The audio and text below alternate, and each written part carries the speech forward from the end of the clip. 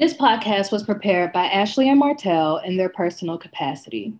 The opinions expressed in this show are the host's own and do not reflect the views of any of their personal affiliations.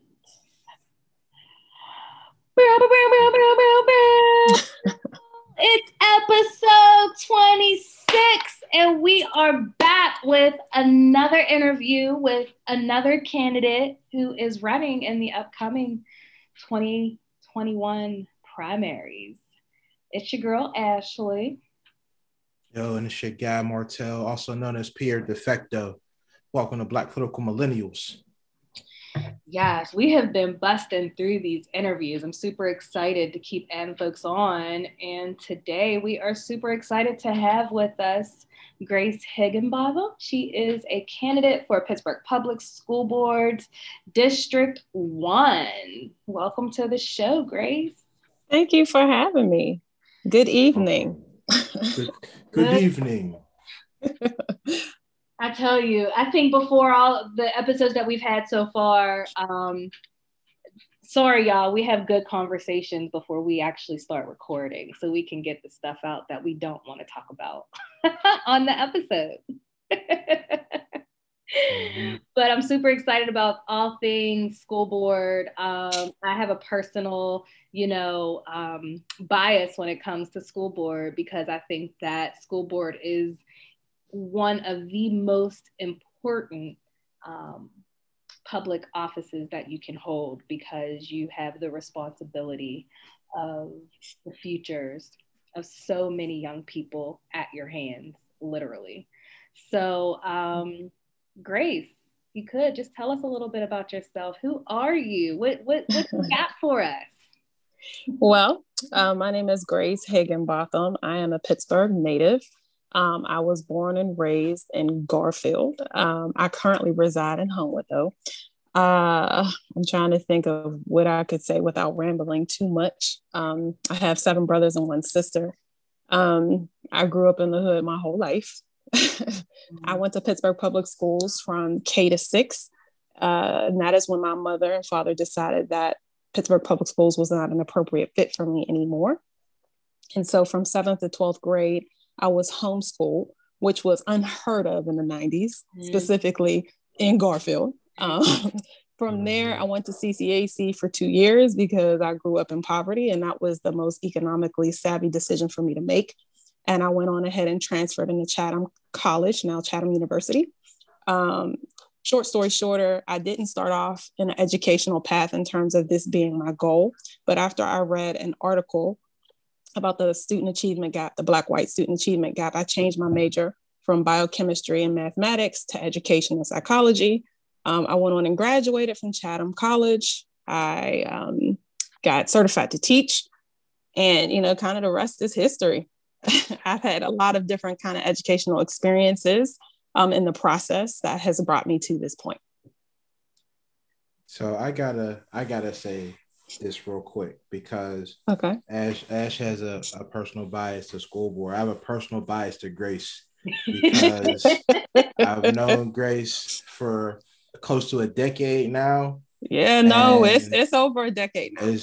So over a decade, and we used to work at Community Empowerment Association together in Homewood, working with all the babies in the East End. And we used to develop programming and hold events and all that kind of stuff. So I want to say this is that knowing you from then till now, there's no better person to be representing this school board district than you.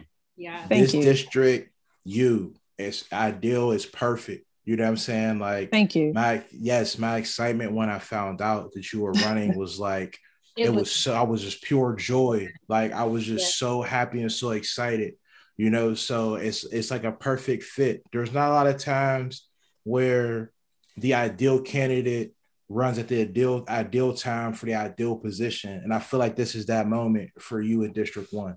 You know what I mean? So yes, I feel like it was super important that we made sure that this episode happened on Black Political Millennials, and that we got it out in enough time so that people can hear, because School board is super important, yes, especially in our district. It is. You know yes, what I it mean? is.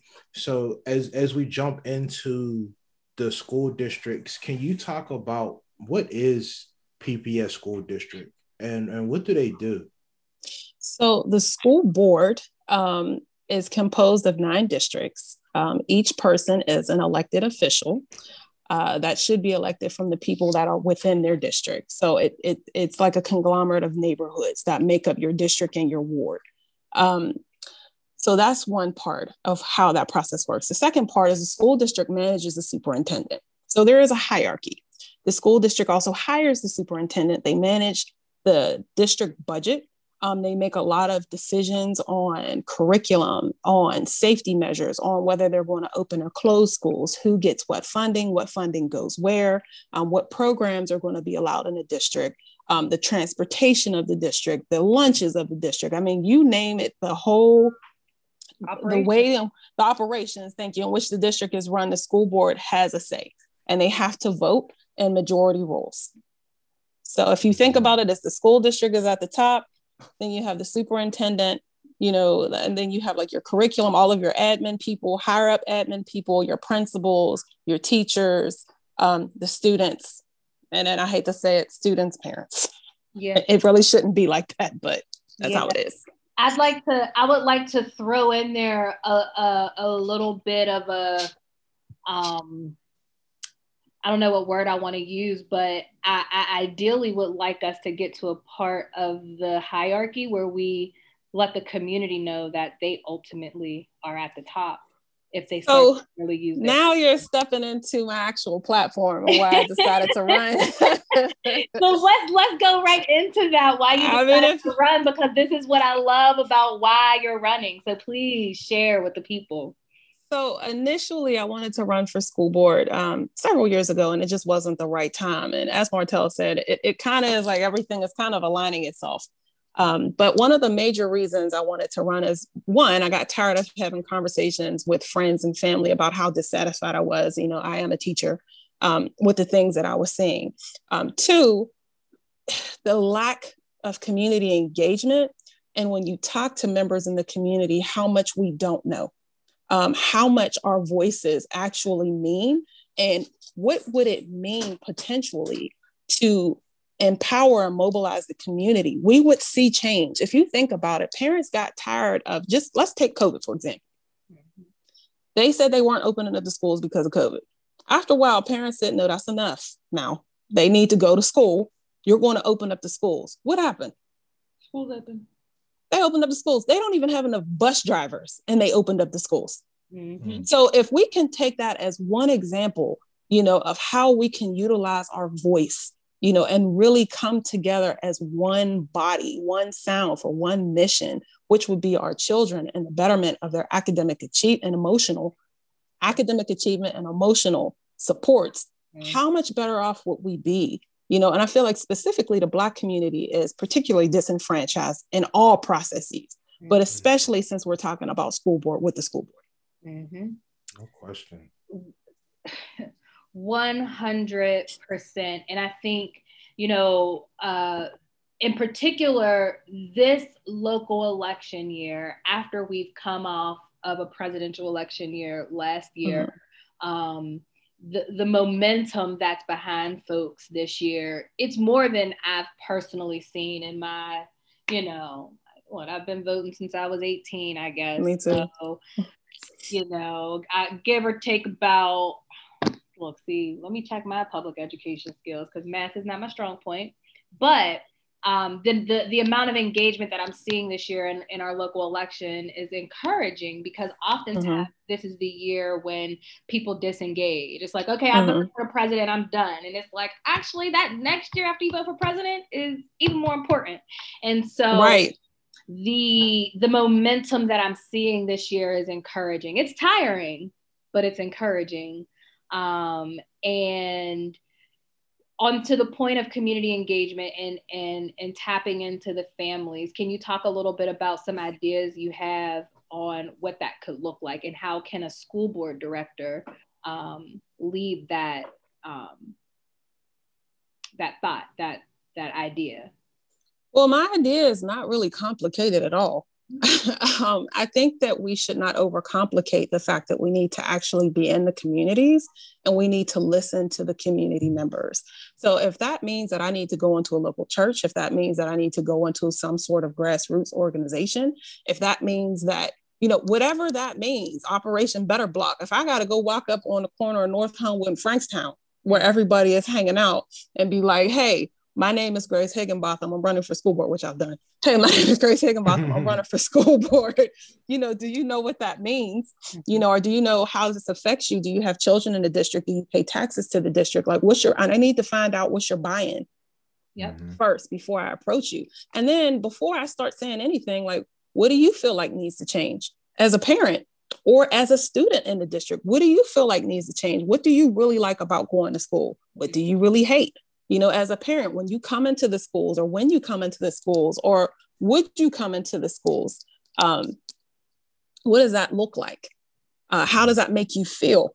And I think one of the biggest things when you come into a school and the secretary is rude to you, that's a turn off. Not to say that all school secretaries are rude. But there's a lot of them that are rude, though. I know you're trying to give Grace. But I used to work in schools too, and I had to deal with some super mean people, man, like off the rip. I'm just trying to check on some kids that I work with. I'm trying to check on my clients, or I got a meeting here. Absolutely.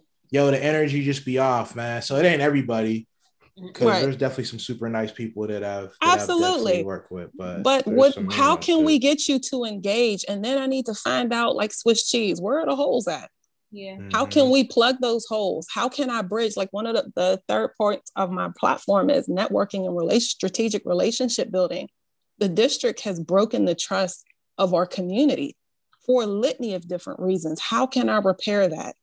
Like me, how can I go in and repair that? If I have to sit down with people and like, okay, well, you all haven't done X, Y, Z, A, B, C. Now I got to sift through that. Now I have to make amends. I have to atone for what has not been done. That's not an easy thing to do, but I think if you're consistent and you do what you say you're going to do, when you say you're going to do it, if at all possible, people will trust you. And if for some reason you can't do that, you're transparent with, here we are in the process, instead of me trying to schmooze you, if you will. I think that people will listen. They'll come around. It takes time. Yeah, it takes time. And you mentioned, going down to Frankstown and North Homewood. Can you tell us a little bit about what kind of feedback you're getting from the community when you are going out and knocking on doors and talking to folks? Like, what's the feedback that you're hearing? So I would say that when we look at District 1, let me be very clear on communities. Different communities have different flavors. For example, I live in Homewood, and how I engage with my community members versus Northern Point Breeze is a little bit different. I can't go on to people's porches at 10 o'clock in the morning in Homewood and they don't know I'm coming. I ain't related and they didn't ask me to be there. Okay, so that's not what you want to do. But when I knock on about 11, 12, 1, that's like my sweet spot. I might get people to open the door. I might not. If I can get them to open the door, I can get them to talk. So I'm not coming with like this big grandiose political platform. I'm talking to them as another community member, and I'm talking to them and trying to meet them where they are and then see where they're at in that process. Some people say, I don't know, I want to be involved, I just really don't know how. Or, I didn't have a good experience in school and my kids are going to school. I don't want to go back up to that school. They talk down to me, so that's immediately telling me everything I need to know, about what kind of experience they're having and why they're disengaging. And some people just don't want to be bothered. And then some people are like, well, I go up to the school. I'm at my granddaughter's school or my daughter's school all the time. So, you get a combination of experiences. And I'm like, well, okay, well, if you're at your granddaughter's school prior to COVID, what's that experience been like for you? Are the teachers receptive to you? Do they return? And I know teachers are busy, but like when you interface with the principal, what is that experience like for you? Do you feel heard? Do you feel respected? If you ask for a meeting, like what's the turnaround time for that kind of, all of these things matter. Right. All of these things matter. If you want people to engage, it's like customer service. If you get good customer service somewhere, you're going to go back. No question. If they give you and they make you feel valued, and hurt, 9 times out of 10, you're going to go back. It's like going to a doctor and everything you said, you'll be like, I ain't going. They have poor bedside manner. Yeah.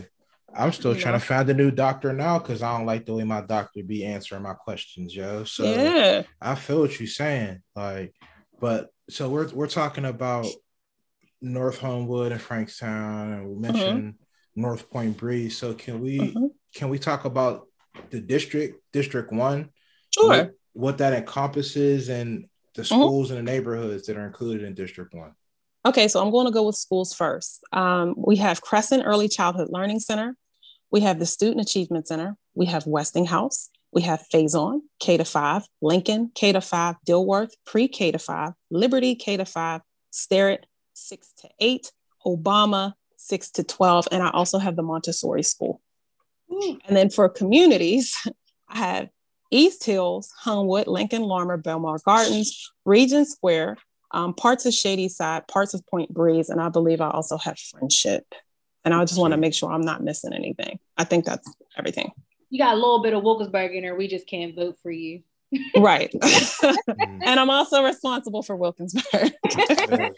So you got the East Side. So you the Pretty East Side representative for the school district, basically. Yes, you got the whole East Side for the most part. Yes, I do.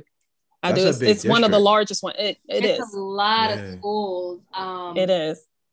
And I don't think I even realized how many of the schools within District 1 it encompassed, because there's a non-school those, in Wilkinsburg, we're a borough-wide district. The school board is just, if you live in Wilkinsburg, doesn't matter. You can be on school board. Right. So that brings a whole nother dynamic to also, like you were saying earlier, the way you're engaging with your community, because the issues that families may be experiencing at Westinghouse aren't going to look like what families at SciTech, right. are experiencing. Right. And understanding just disparities like that. What, I don't even know if there's like an easy way to even pose this question, but what are your thoughts on, I'm going to speak it into existence, you being elected and beginning to mend and atone what the community is used to? How do you see that being, for lack of words, your first 100 days? What does that look like for you? My first 100 days, I actually have never had it framed quite that way. So give me a second to process what you asked me. My first 100 days, I would say, would be to implement my platform. If I said I'm doing my top 3 priorities, it's time to start with the top 3 priorities, which is district curriculum, which is based on data-proven practices, a teacher panel platform for teachers and educators to come and make educated or give their professional opinions on the curriculum and give us real life boots on the ground feedback in real time, and then repairing those relationships. Those are my top 3 things that I said I was going to focus on. And there's a ton of things that needed to be focused on. Let me say that. But also in terms of community engagement, is to go inside of the community and really recruit parents, and I don't need everybody. And everybody is not meant for this work. And I get that too, but I just need a few somebodies. So if I can recruit 10 parents to recruit one parent, to recruit one parent, to recruit one parent, that's 50 people that I now have, that can go into the community and mobilize other community members. So I'm just going to say this, when, Lord willing, I get elected, when I get elected, if I don't have the support of the community, I can go in there all day and vote things down. I'm still outnumbered. I mean, let's be real here. Like this is the reality of it. Yeah. I'm one person, right? So one person, I can be a change agent, but I need the community to really come in and push for change. I am a servant to the community, right? But everybody needs to play their position.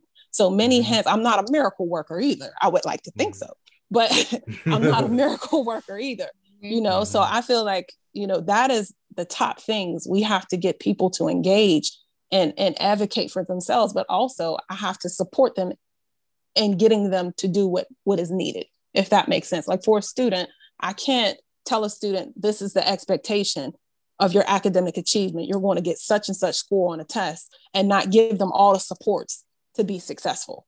You know, so if I want the community to engage, I need to be in the community.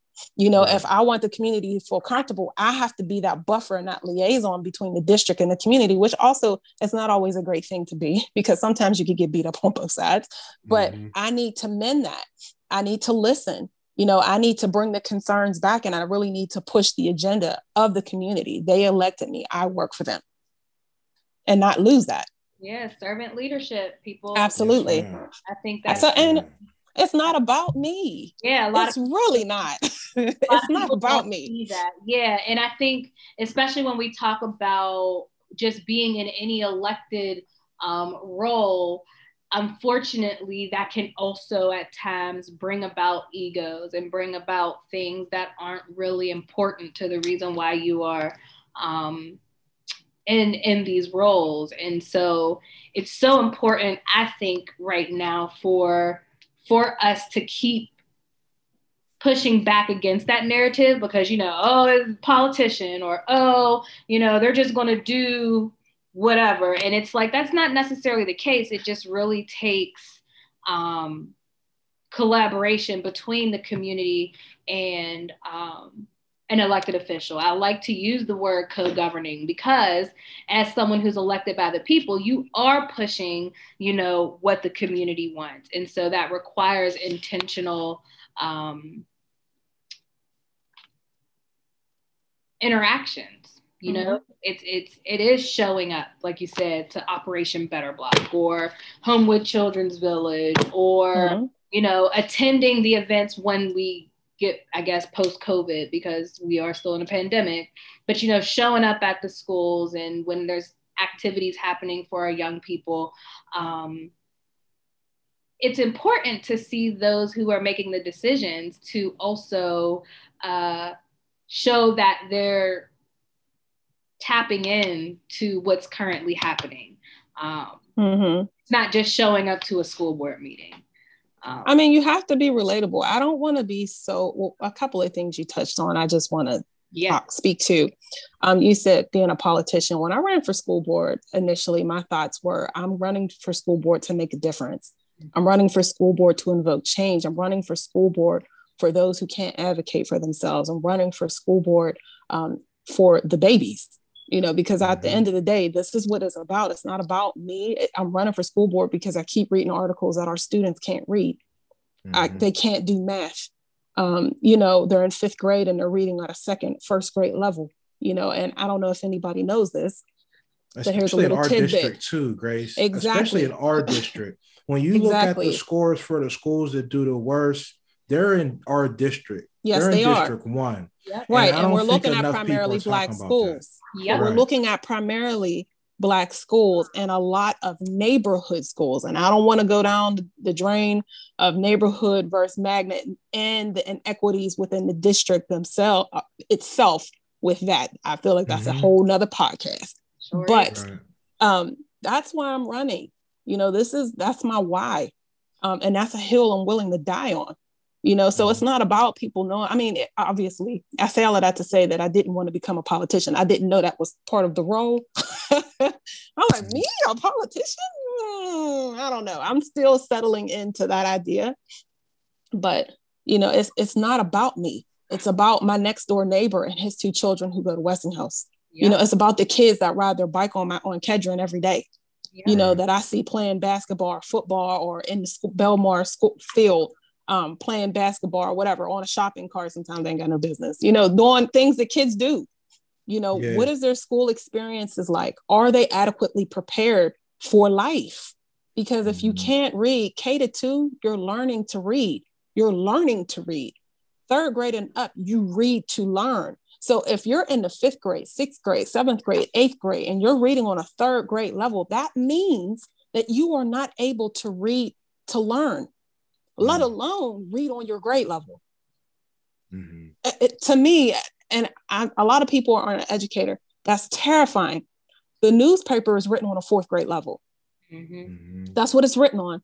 So if you can't read the newspaper and you're in the 10th grade, 8th grade, 6th grade, that's incredibly problematic.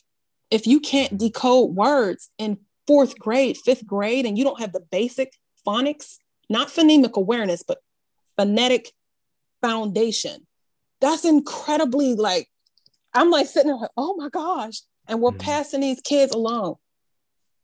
So we're doing them an extreme disservice. It's no doubt. So let me ask you this. So we're starting to get into education. Okay, I'm sorry. I jumped ahead. Sorry. No. It's cool. It's cool because it's a flow. You know what I'm saying? You got to respect the flow. Like that's what you know what I mean? That's yoga stuff. So we just going with the flow. But I want you to, there's a lot of different stuff that we're talking about that aren't going right in schools, right? So, and you talked about the why, but I want to ask about like the what now. So, what do you want to change, you know, or what can you change? What are you able to change? As far as school board goes and schools, you know, what are some things that you want to change? So I want to put this disclaimer out there. As a school board member, as I said before, majority rules. There are plenty of things I want to change, but if I can't get my other counterparts or they don't value what I think needs to change, then I can't change anything, which is why the community engagement piece is so important. So I want to put that out there because I don't want to tell people things. You need 5 votes. Yes, you need 5 votes to get it done. So I don't want to make promises to people that I cannot necessarily deliver on. You know, not to say that I wouldn't fight for it, absolutely, but you need 5 votes to pass things through. That's why this school board election race, the primary, is so important. So that's that part. But back to the what. I would like to create an educational ecosystem here, which is just a $50 word of saying a community. The school district operates a lot of separate entities. So we have the school board, which is separate from the superintendent, which is separate from the administration, which is separate from the teachers, students, and community. I would like to have one band and one sound. We have to be unified in our messaging. We have to be unified in how we teach our instruction. We have to be unified in how we engage with the community. There has to be, and I'm not saying that Pittsburgh Public doesn't have these things written down. I'm sure they do. But the translation of what that actually looks like versus what you're reading on their website, it doesn't translate. So that's one part. The second part is community schools. I know that's a hot button issue, but we need to improve community schools. I think they're absolutely positively necessary. I think that if you go to a community school, you should not feel like you're at a disadvantage because you don't attend a magnet. You know, they should have all of the same things. They should have all of the same distinguished teachers. You know, you should be able to have same access to CAS, PSP, advanced courses. You should have access to languages. You should have the same nutritional lunches. You know, like all of the things you should have in a community school. There really shouldn't be a difference between a community school and a magnet, but we know that there are inequities in that. Yeah. But also, as I said, I'm gonna go back to my platform. You know, it's still the what of a curriculum that is rooted in the data of what our students need. Why don't we have that? The fact that we need a teacher advisory panel that's going to give us feedback in real time. You know, at least I would like to put in the what 4 times a year, once a quarter. You know, why can't we have one teacher elected out of all District 1 teachers, 2, 3, 4, all the way to 9? And then we have 9 people come and they represent and speak for their school district. This is our concerns. This is what we're seeing. This is what we feel like needs to happen. 9 times out of 10, we get X, Y, or Z. So that we're not left to our own vices. Not everybody on the school board is an educator. Yeah. You understand what I'm saying? So not to say that they don't know, but a lot of times you don't know what you don't know. I can't fix my car. I'm not a mechanic. That doesn't mean that I'm stupid. Okay, so that's that. And then, you know, also the what. It's the what, the who, the why, the when, the where is the networking and strategic relationship building. I don't think that any of these things run different ways. They all run parallel, and hopefully we can get them to run concurrently. So yeah, and I appreciate that. I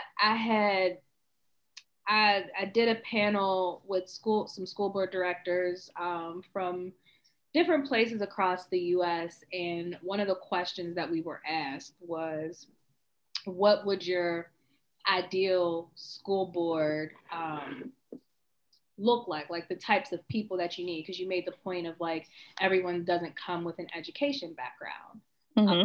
And, from my service of being on school board, I'm not an educator. If I gave you my strength, it would be I'm a communicator. And I think that the point that you make about the different skills that a school board director has, I feel like an education background is important, a financial background is important, a communications, public relations background is important.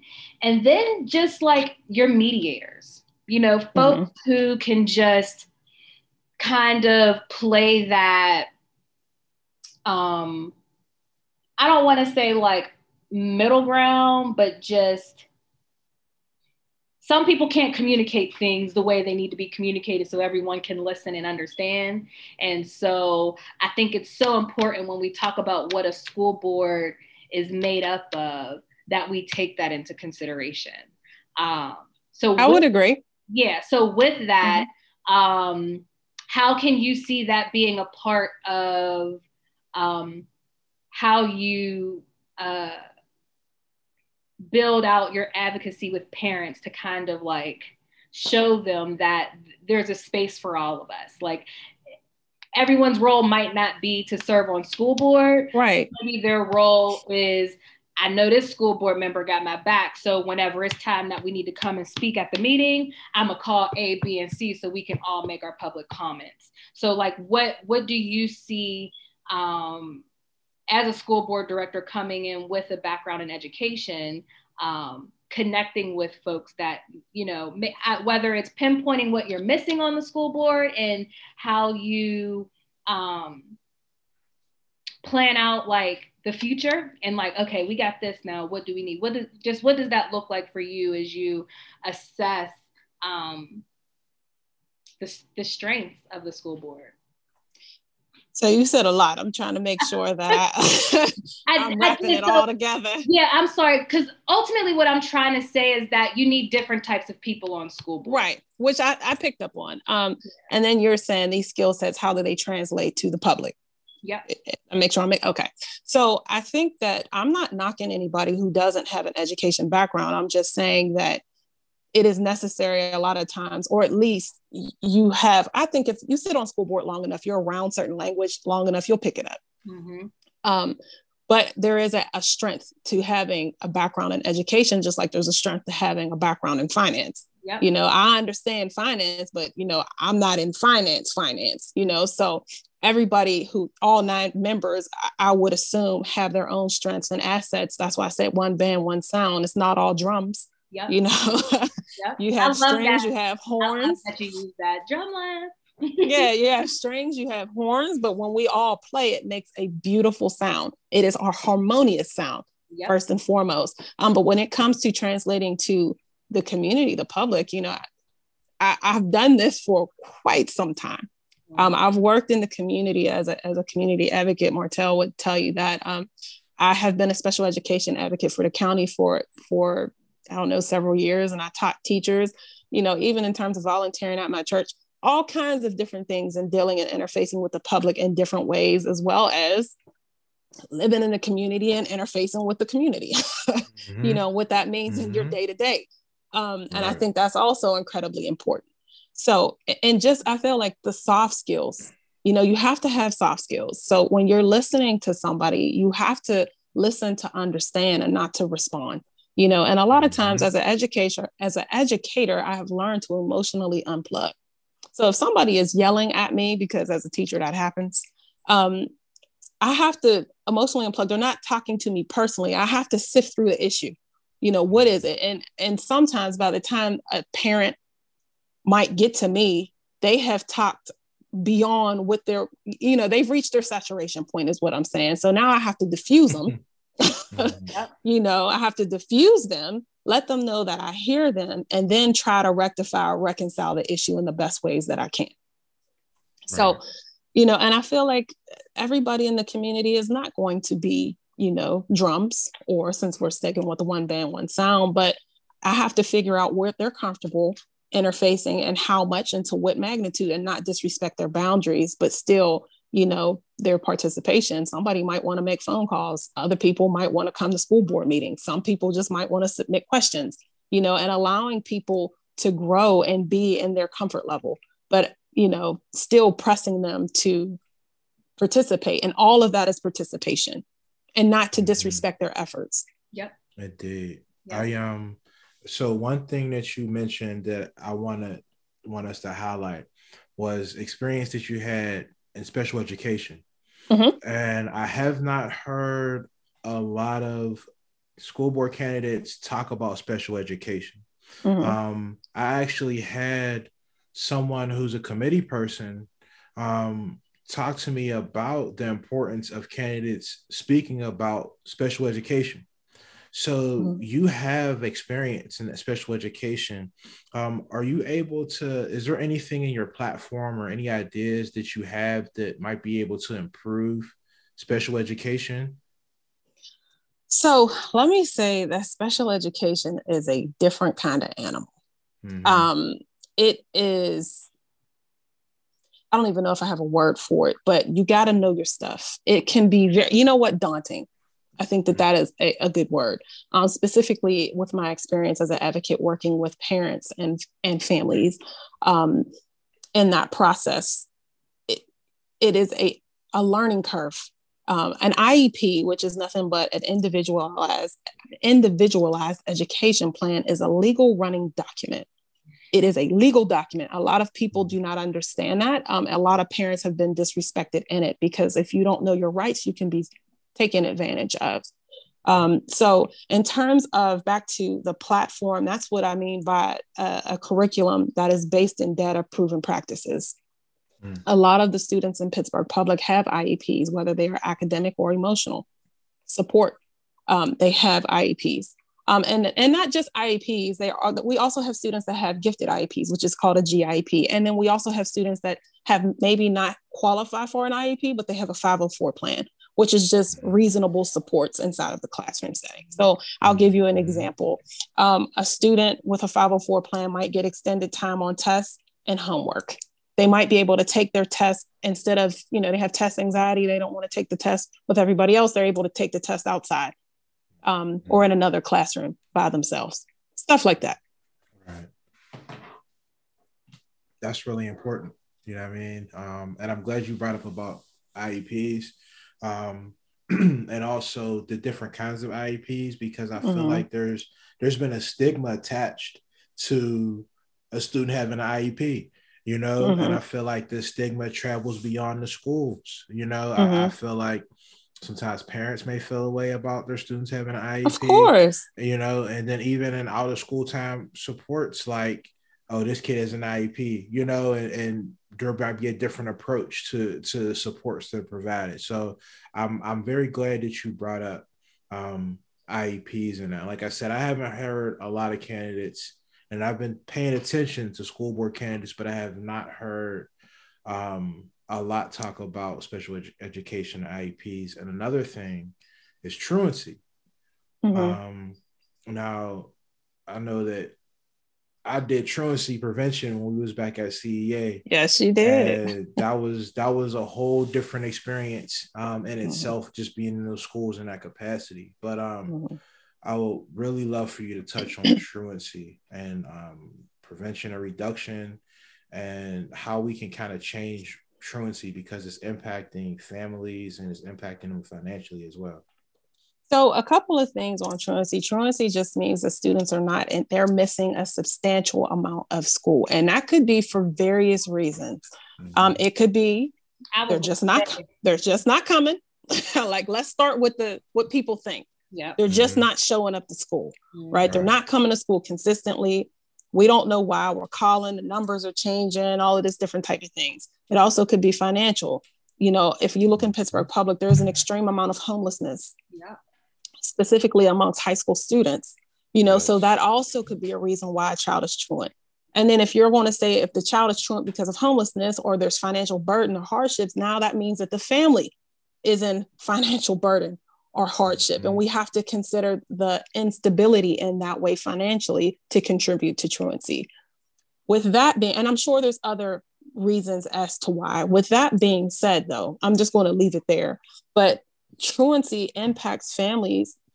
A lot of our families here are led by single moms who, if we looked at the report Pitt put out in terms of the most livable city, they rebutted that with letting us know that a family of 4 in the city of Pittsburgh makes about $22,000 gross or less a year.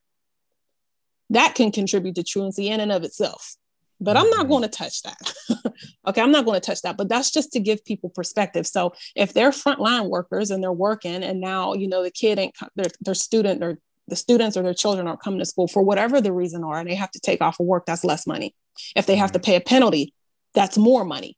It's less money going in their pocket and more money going out that they already don't have.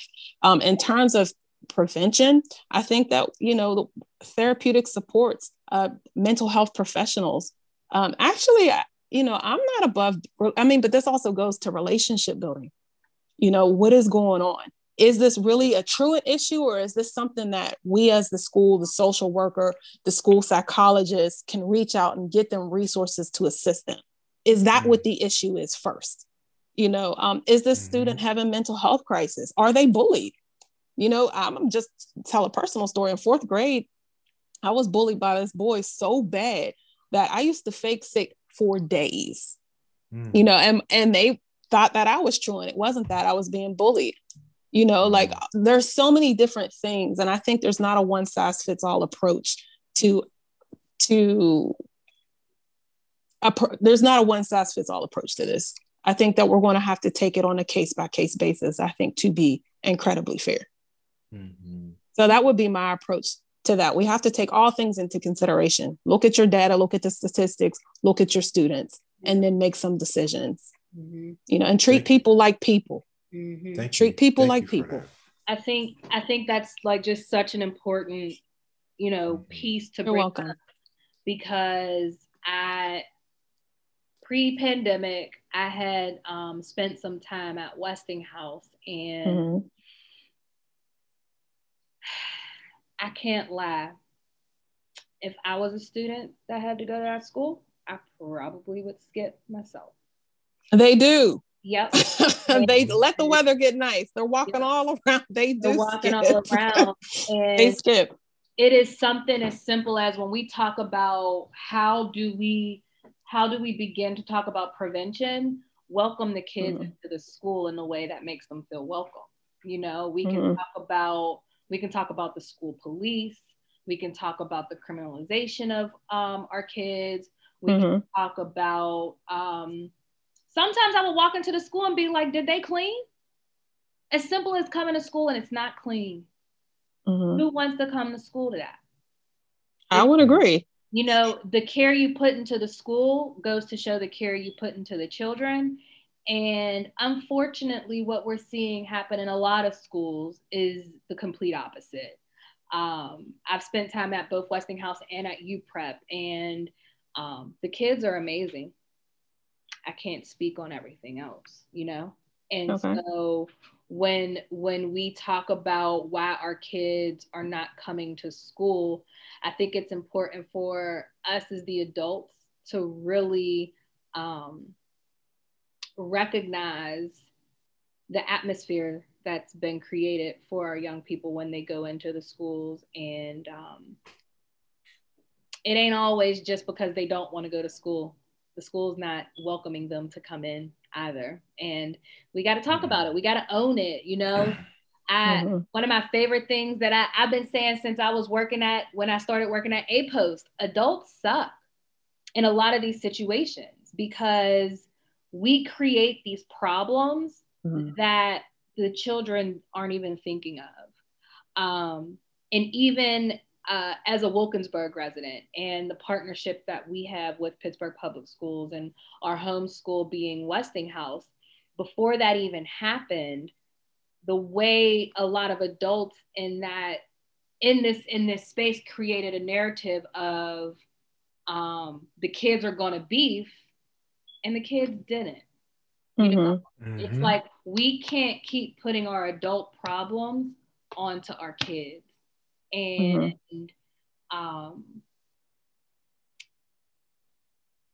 it's going to take more candidates like you to come into the space to be able to stand in that.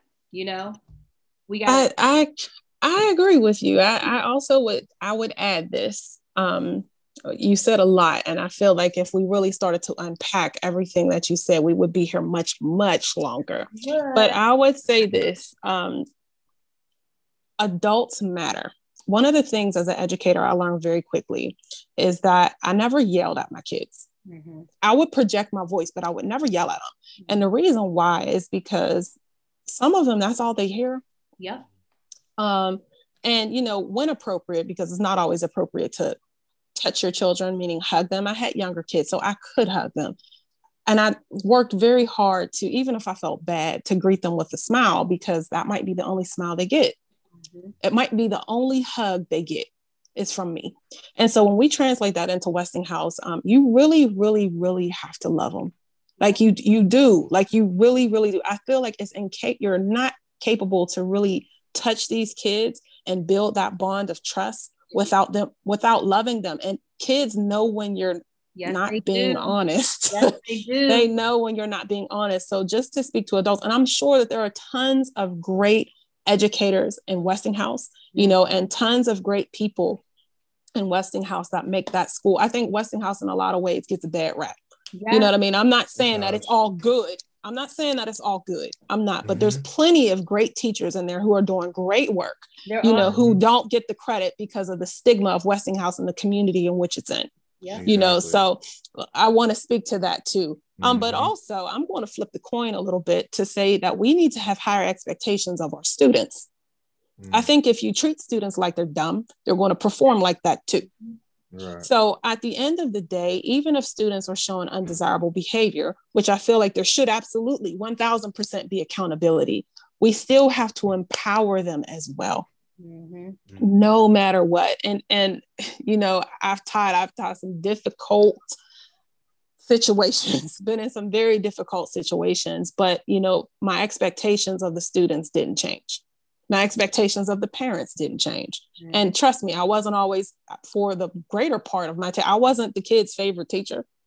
You know, you can't pull one over on me. When I said I want my work, I want my work. You know, this is the expectation. I'm going to help you, but I'm also going to hold you accountable. And I think that there's like an iron sharpening iron experience that needs to happen between, or is happening between teachers and students. And that's not always a pleasant process. You know, I think that we have to, in my opinion, and this is controversial, we need to kind of get away from kids be like, I don't like that teacher, unless they have something legit reason why they don't like them. If it's holding you accountable, you know, you got to do your work. I'm not interested in all that. Yeah.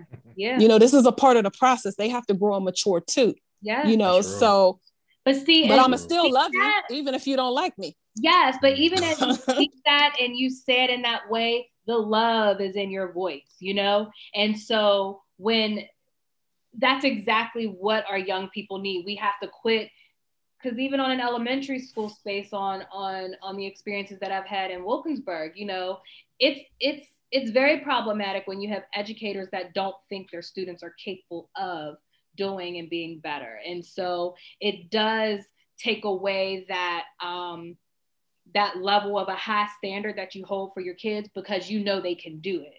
It's not that you hold this high standard because they can never reach it. You hold that high standard because you know that I'm going to encourage you and I'm going to push you to reach this goal, if not exceed it. And it takes the adult that has that care. It's why I say the phrase adults suck, not to offend adults, but to let adults know that oftentimes it's on us. When the children aren't performing and doing what we know they're capable of. And absolutely. I, you know, to your point about some educators at Westinghouse, I know some great educators at Westinghouse. I know great social workers at Westinghouse, you know, but they're one and few. You know? I'm not going to argue that point with you at all. So, but yeah, so I'm not going to do that at all. Right. So, I say that to say that we can't be afraid to have these conversations because, you know, people want to appease others, and we pass that. Yeah, we don't actually, to be honest with you, we're not just past, we don't have time. You know, like if we're looking at the state of our district, if we're looking at the condition of our students, we do not have time.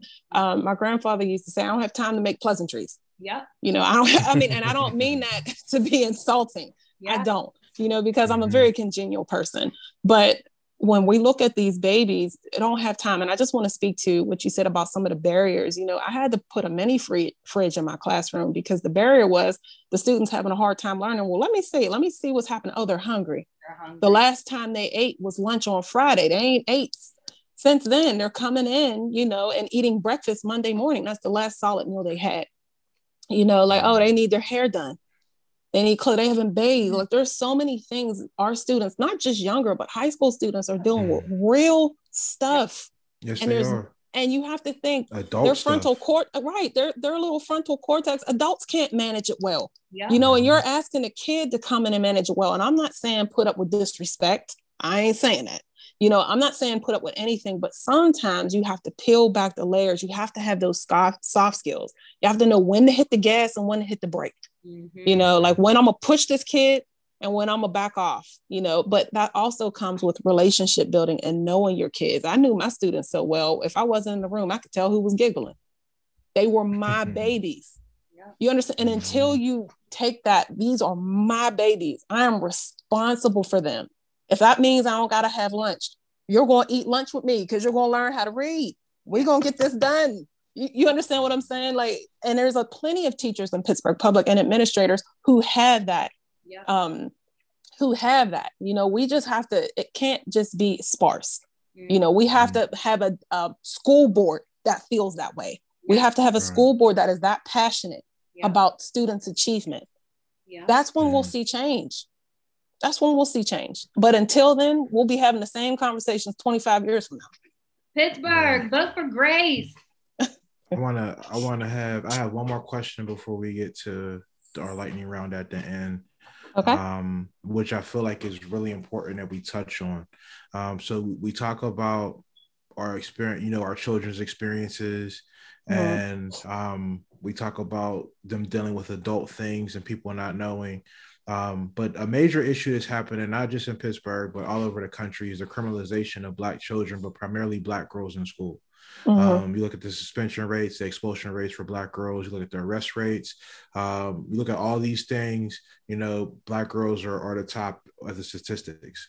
Now, you know, you can't promise to change this overnight, but I really want to allow you some time to talk about this or touch on this, because I know you've worked with some of these Black girls in these schools that have had these experiences for years. Yeah.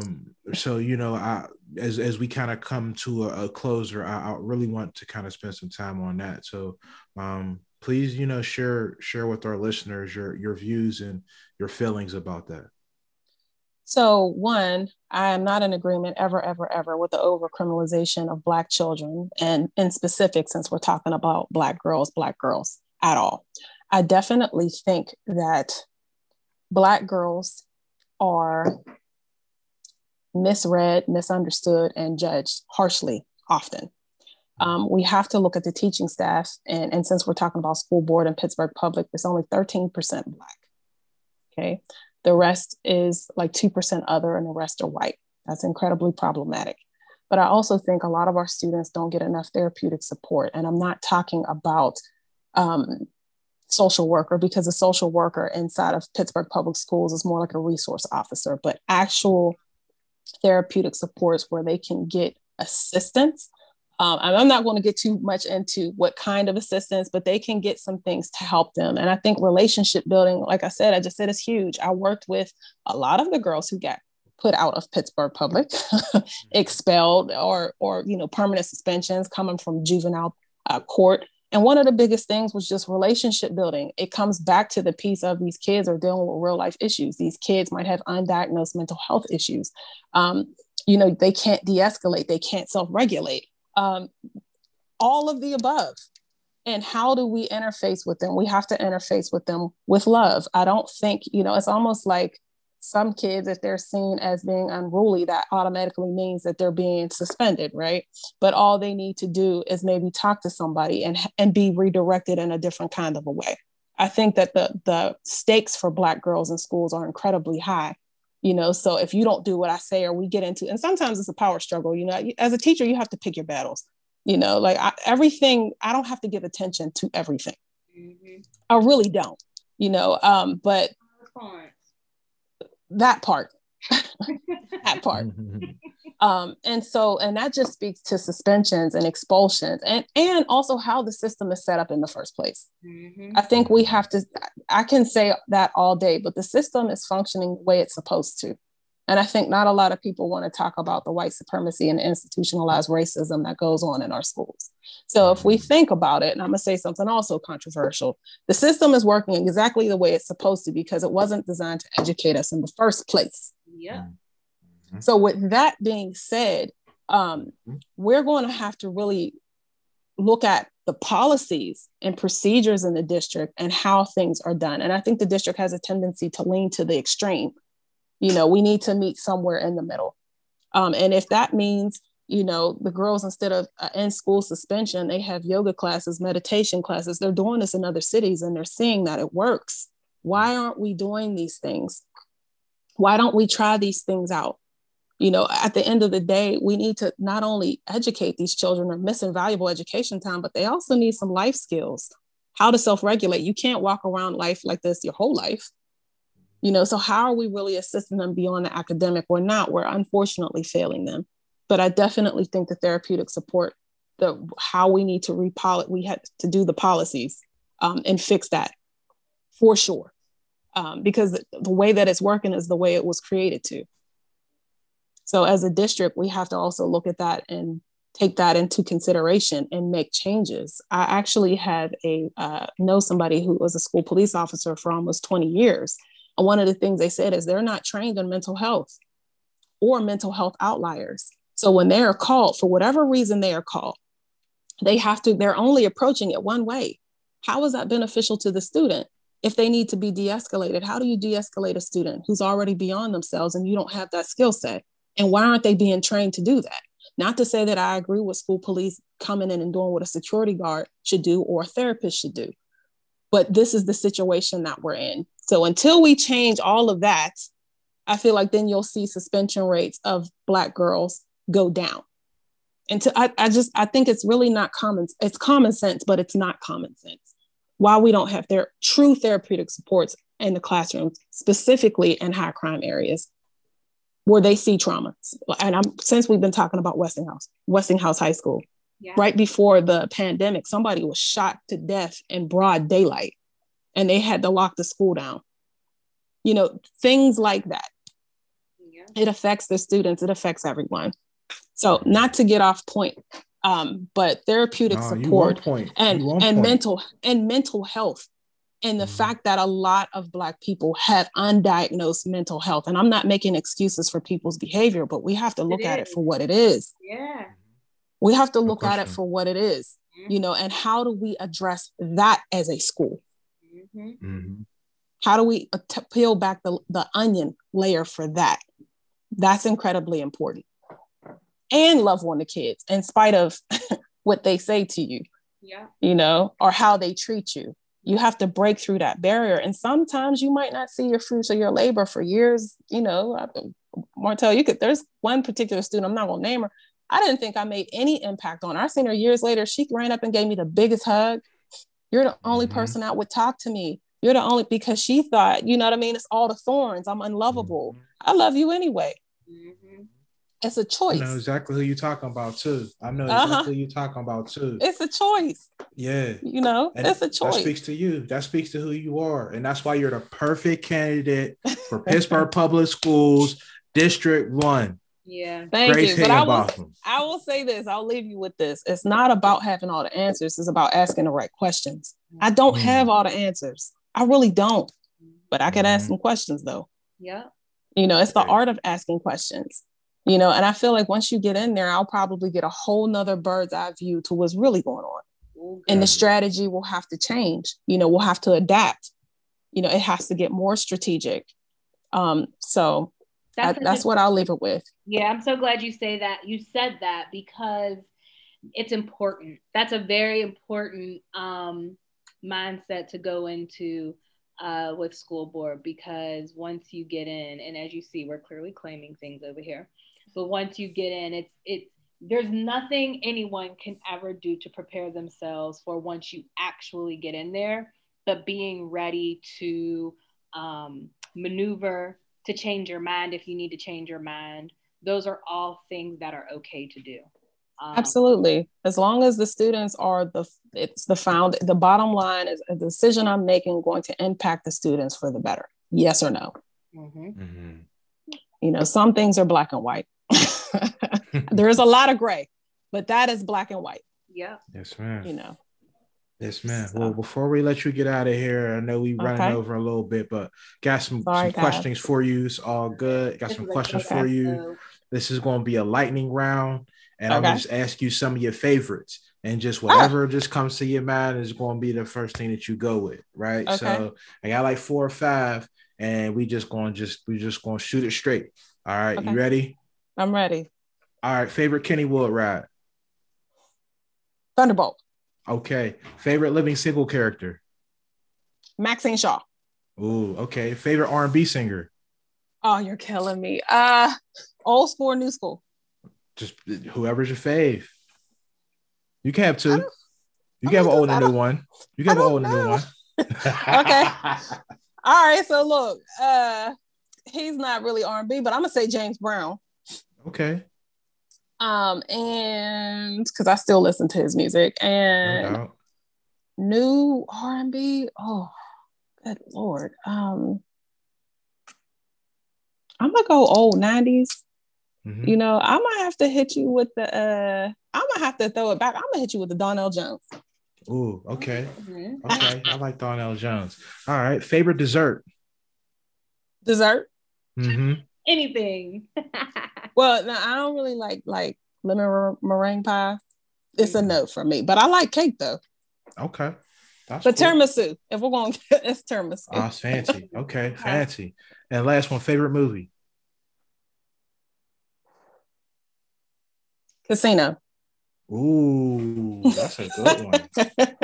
That's a good one. I have a couple favorites, but I watch that every time it comes on. Oh man, that's Casino. What's up. Okay, that was a good one. That was a good one. Well, Grace, can you let everybody know where they can find you, where they can support you, all things Grace for PPS District 1? Yes, you can find me on Facebook at Grace for PPS. I shortened my name. You can find my website, which is graceforpps.com, www.graceforpps.com. You can also email me, graceforpps1@gmail.com. If you would like to give a donation, I do have an ActBlue account, which I will drop in the chat when we're done. And if you would like to volunteer, I also have a Google Doc. Please feel free to volunteer. You can pick what you feel comfortable with. If you want to have a yard sign, if you would like to canvass and door knock, if you would like to phone bank, whatever it is that you feel comfortable doing, I would love to have you on. And thank you all so much for having me. I actually really, really enjoyed. This is one of my favorites thus far. Yay! That's what's up. You likewise, like ditto, right back at you. And I just love that it was a school board interview that really just got into the like. We got into it today, and I'm here for this conversation, and I can't wait for folks to listen and to really hear. We can do a lot of good things on the school board level, and you have really shown us how that's possible. So thank you. Everything. Together we can. Many hands make light work. Yes. So. Thank you all so much for having me. You're welcome. Thank you for joining us. And make sure you check us out, Black Political Millennials, on Facebook, Instagram, and Twitter. BPM Podcast 412@gmail.com is our email. And we are on Spotify, Apple Podcasts, Google Play Music, and Anchor FM is our home. Once again, Black Political Millennials with Grace Higginbotham, PPS School Board District 1 candidate. We out here, y'all. Peace.